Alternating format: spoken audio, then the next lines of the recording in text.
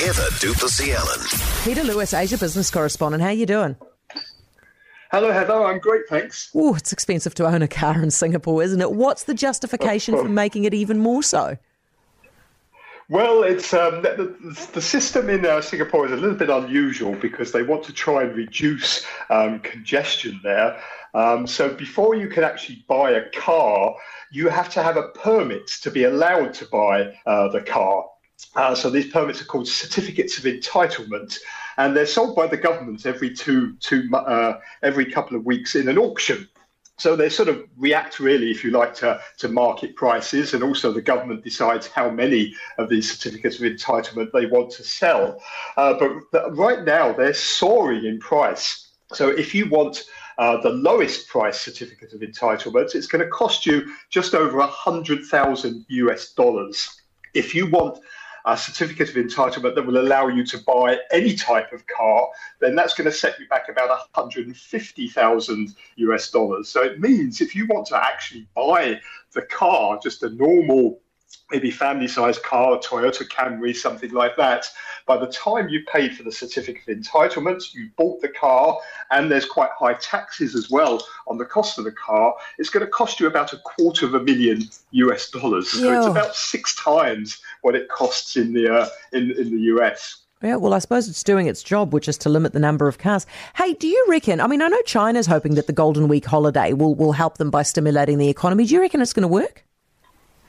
Well, there's certainly a lot of travel going on, that's for sure, because this is the first Golden Week holiday really since COVID, since the restrictions were lifted and people have been able to freely travel. And it's the biggest holiday of the year for mainland China. This year it lasts 6 days. All of this week, last Friday as well, have all been public holidays. Things get back to normal on Monday. So they're estimating that maybe about 800 million people will do trips over the course of that week. There's more than 20 million of them flying around the country and flying overseas as well. About 200 million people cram onto Chinese railways. And people go back to their home states, their hometowns, to see their families. Other people travel abroad. Some of them are ending up here in Hong Kong.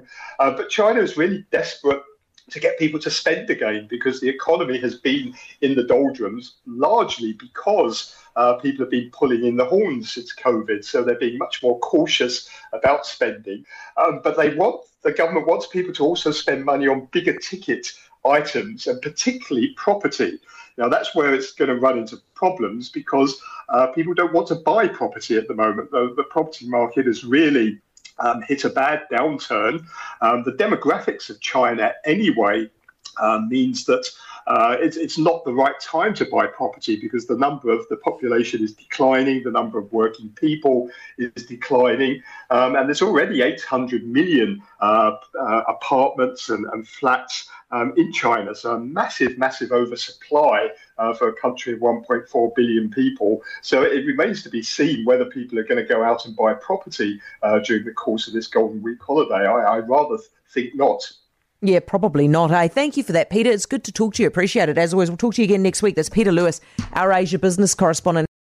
For more from Heather Duplessis-Allen Drive, listen live to News Talk ZB from 4 p.m. weekdays, or follow the podcast on iHeartRadio.